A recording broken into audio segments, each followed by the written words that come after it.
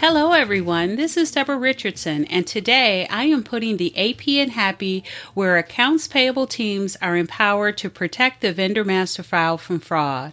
This podcast will give a voice to accounts payable team members by talking about the growing reality of cyber attacks in their world and which vendor setup and vendor management techniques they can apply to protect the vendor master file from fraud.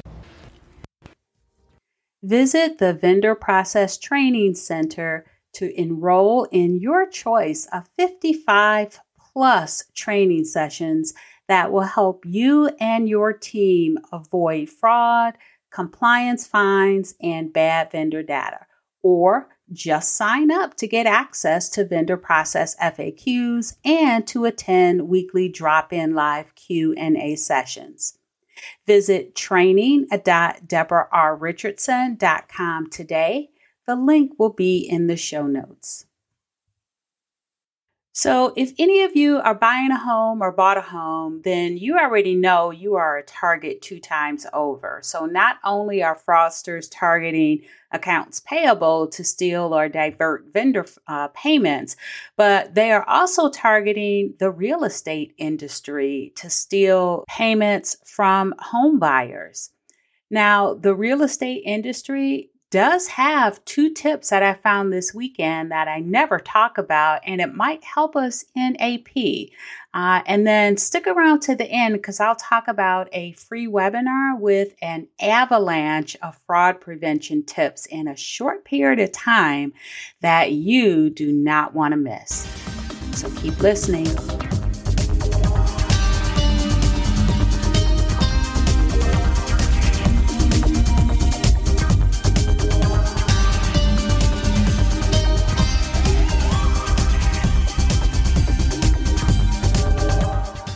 Welcome to episode 220, 2 tips to prevent business email compromise, or BEC, from the real estate industry. All right, so the first thing you're probably wondering is why on earth am I talking about the real estate industry?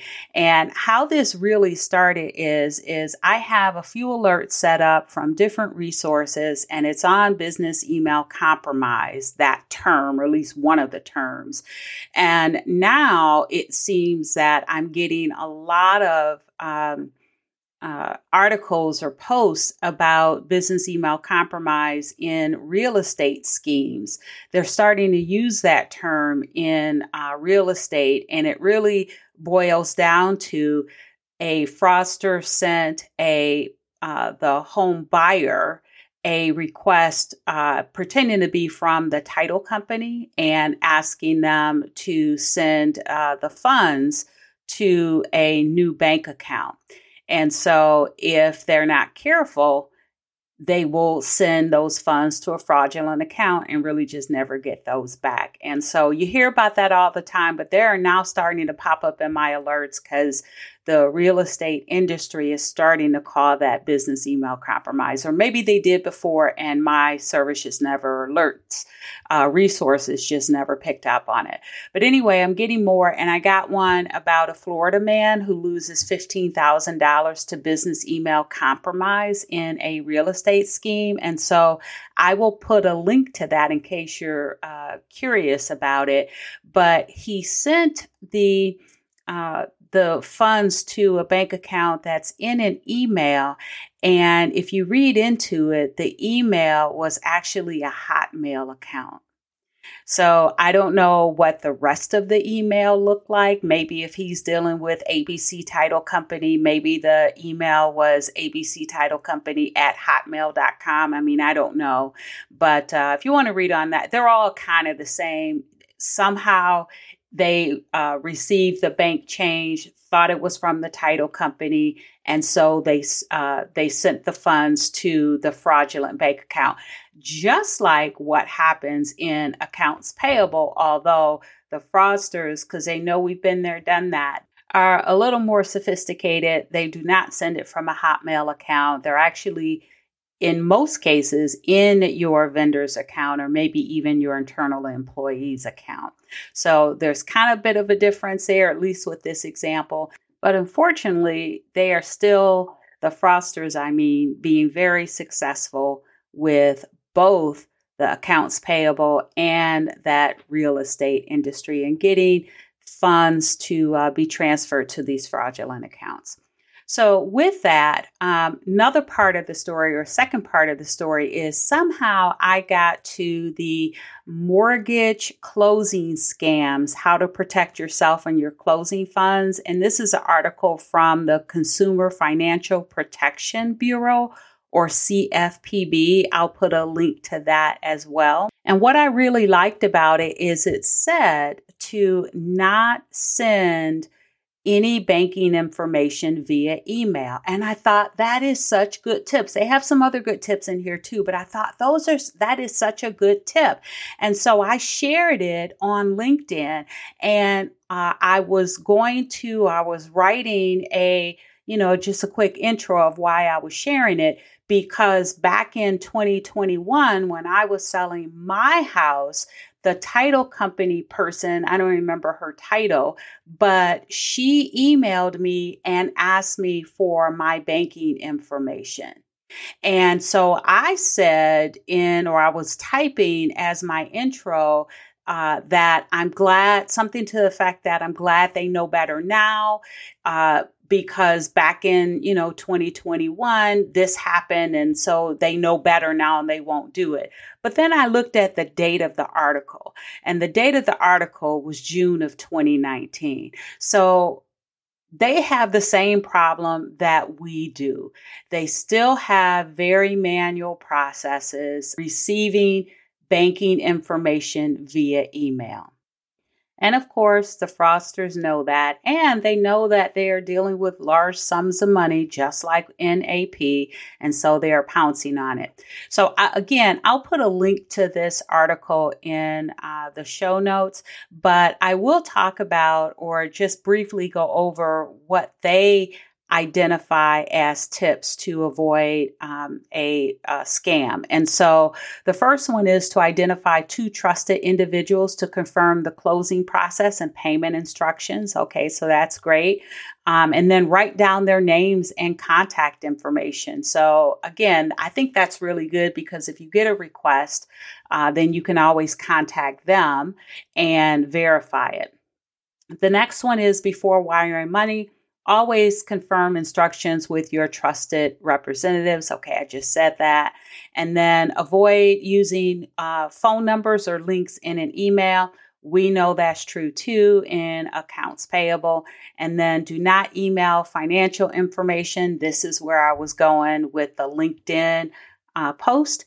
And then last one, be mindful of phone conversations. And that's because it's hard to tell who's on the other end. And so if you've listened to me for a while, maybe come to some of my webinars, done some of the trainings that I offer, you know that always talk about authentication and verifying by asking 2 to 3 identifying questions that you're actually talking to who they say they are. So making sure that you're talking with your vendor and not a fraudster, and that could be for your internal employee too, if they are contacting you outside of a company device or platform.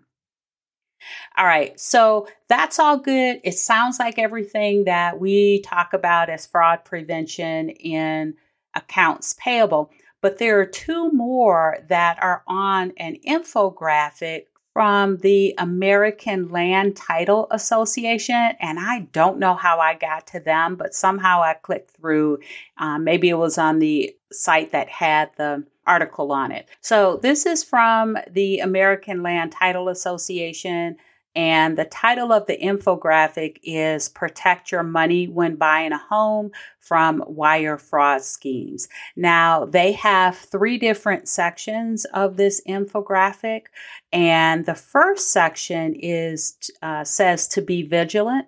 The second section is to protect your money. And then the third section is what to do if you're targeted. So in the first section, be vigilant, they say don't call, don't email.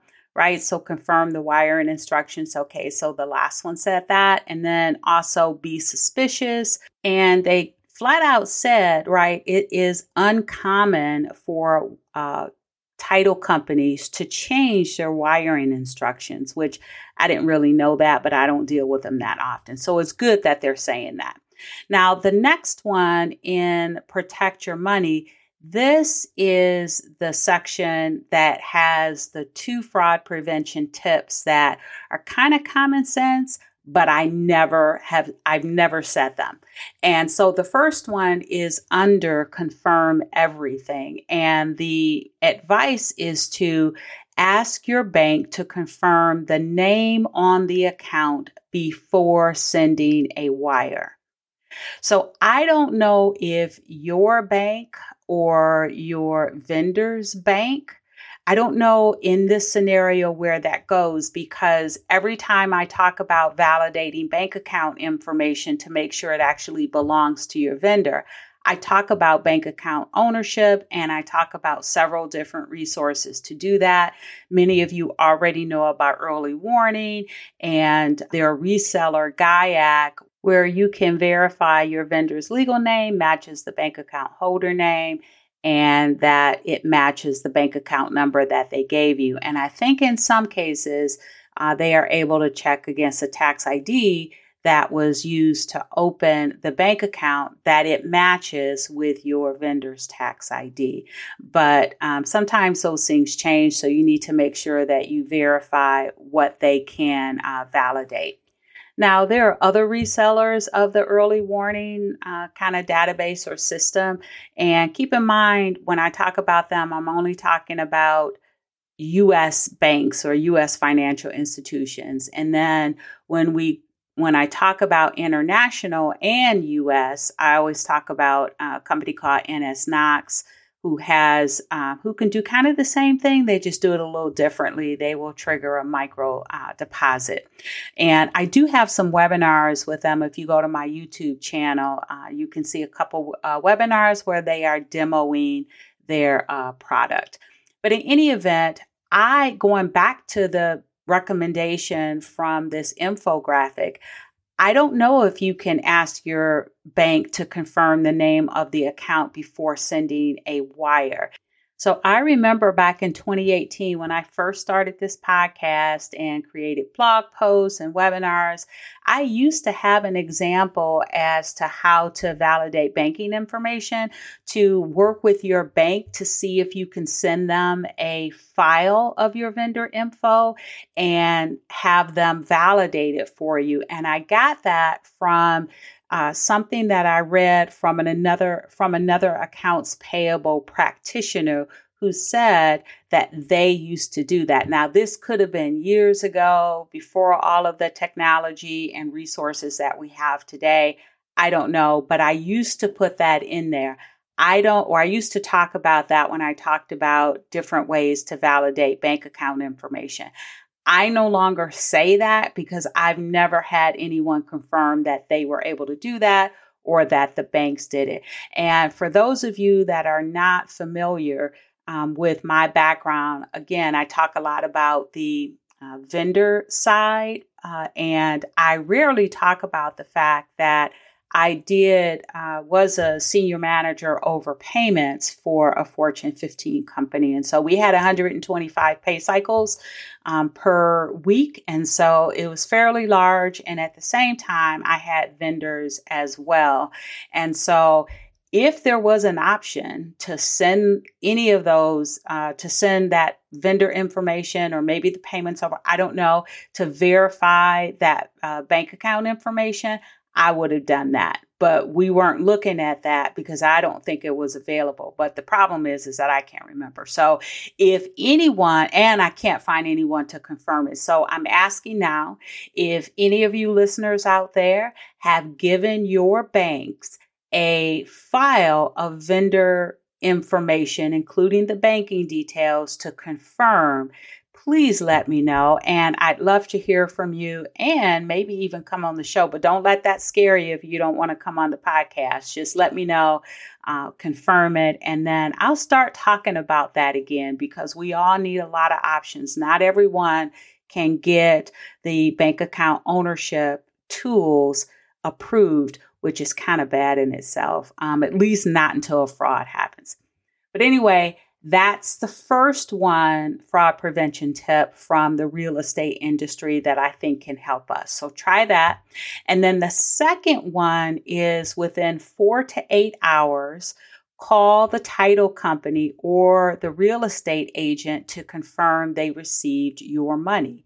Now, I say that, but just not the same way. So I talk about it with ACHs. And typically when you send that, when your company or you run that payment file and it goes to your bank that day, it gets to your vendor's bank the next day. And then the day after that, your vendor's bank will put it in their account.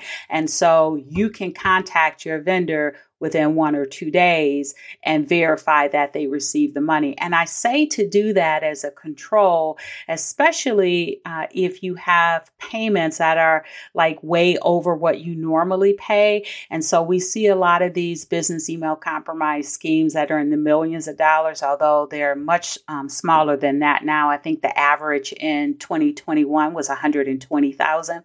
But in any event, you might have a construction project or something. And so maybe you have $1 million payments where you normally don't have them that high.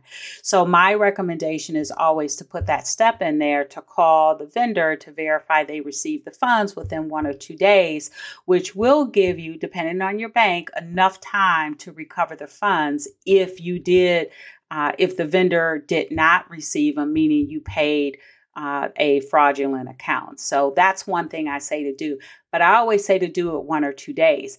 This is saying with a wire. So I know you all out there have maybe one-off wires, maybe you have some recurring wires. So if you have wires that are maybe you can have a threshold over a certain amount, you can always contact the vendor within 4 to 8 hours to verify that they received the funds. And both with the wires and the ACH, the point of contacting the vendor that soon is so that you still have time to recover the funds if the payment didn't reach them and it really did go to a fraudster in a business email compromise scheme or scam. So those are the two things that I think we can take away from the real estate industry is to check with your bank to confirm the name on the account before you send the payment. So see if that can be done. And then also verify wires within 4 to 8 hours after you sent it to verify that they received it.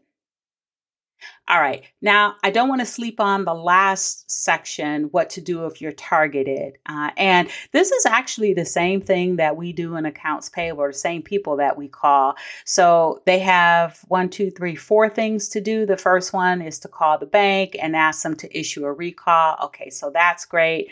The next one is to report the crime. And where do you report it to? The FBI, ic3.gov. So if any of you guys have seen any of my stuff, this is where I say to go. And then call your regional FBI office and the police. Okay, so that's great. I don't necessarily say that, but they're saying to contact regional FBI and police. And I don't know if that's a real estate thing, but you can try it. And then the next one is detecting, or the last one, the fourth one is detecting that you sent money to the wrong account.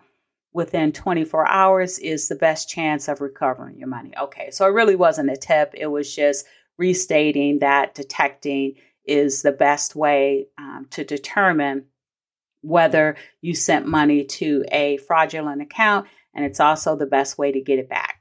All right, so I hope you learned something from the real estate industry. Here in Accounts Payable, we'll take advice wherever we can get it from. So I will link everything that I referred to in this episode in the show notes, especially if you're buying a house or you know someone that's in that process right now. This is great advice or great resources you can give to them. All right, so speaking of great resources, this month on January 3rd or January 18th from 1 to 1:30 p.m. Eastern Time, I have a webinar coming up, and it is a format that I've done before, and I actually really like it, and it's only 30 minutes total. So to get you in and out with a bunch of tips, and it's called 20 Tips in 20 Minutes, How Vendor Teams Can Avoid Business Email Compromise in 2023. And again, I've done this 20 tips in 20 minutes before. I think I did it twice last year, and it went over very well. And so this whole year, every month, I will have a 20 tips in 20 minutes. And January's is about avoiding business email compromise. So I will leave a link to that webinar in the show notes. So make sure if you're interested in that to go ahead and sign up. If you are not able to make it or have a conflict for that time, sign up anyway, and you will receive a link to the recording and the handouts within one day. So it comes the very next day. So sign up anyway if you have a conflict, and then you'll get the on-demand recording. And you might just want to, even if you are able to attend, you might want to watch the recording anyway, because 20 tips in 20 minutes goes very fast. All right, so before I sign off, I do want to mention that earlier I was rattling off some third-party providers that you can use for bank account ownership validation. I was going pretty fast, but typically in the show notes, I have a link to my vendor validation resource list, and make sure you check that because all of the providers I talked about are on that list plus more. And then I also have, 26, 27 different resources to validate your vendor information.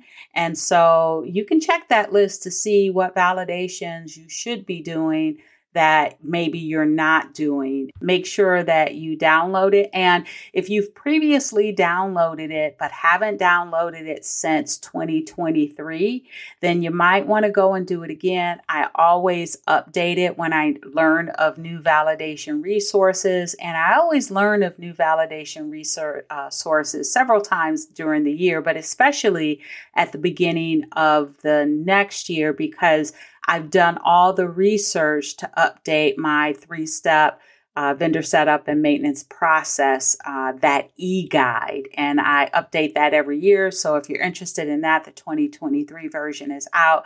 But it also means that I've updated the free vendor validation reference list with resource links. That's the technical name. So go on over to my site. Again, I always have the link in the show notes, and you can get your copy for free. And if you want the e-guide, you can click on that. It's not free, but it has lots of information. And I added 12 new internal controls in the vendor process. So make sure you get your copy. If you think you've got room or you think you have some gaps, I guess is a better way to say it, in your vendor process. All right. So thanks, everyone. I hope you enjoyed the 220th episode of the Putting the AP in Happy podcast, where accounts payable teams are empowered to protect the vendor master file from fraud. Don't forget to check the show notes for the links mentioned in the podcast. And if you enjoyed this episode, consider subscribing and writing a review of my podcast on the platform that you use to listen. Stay happy.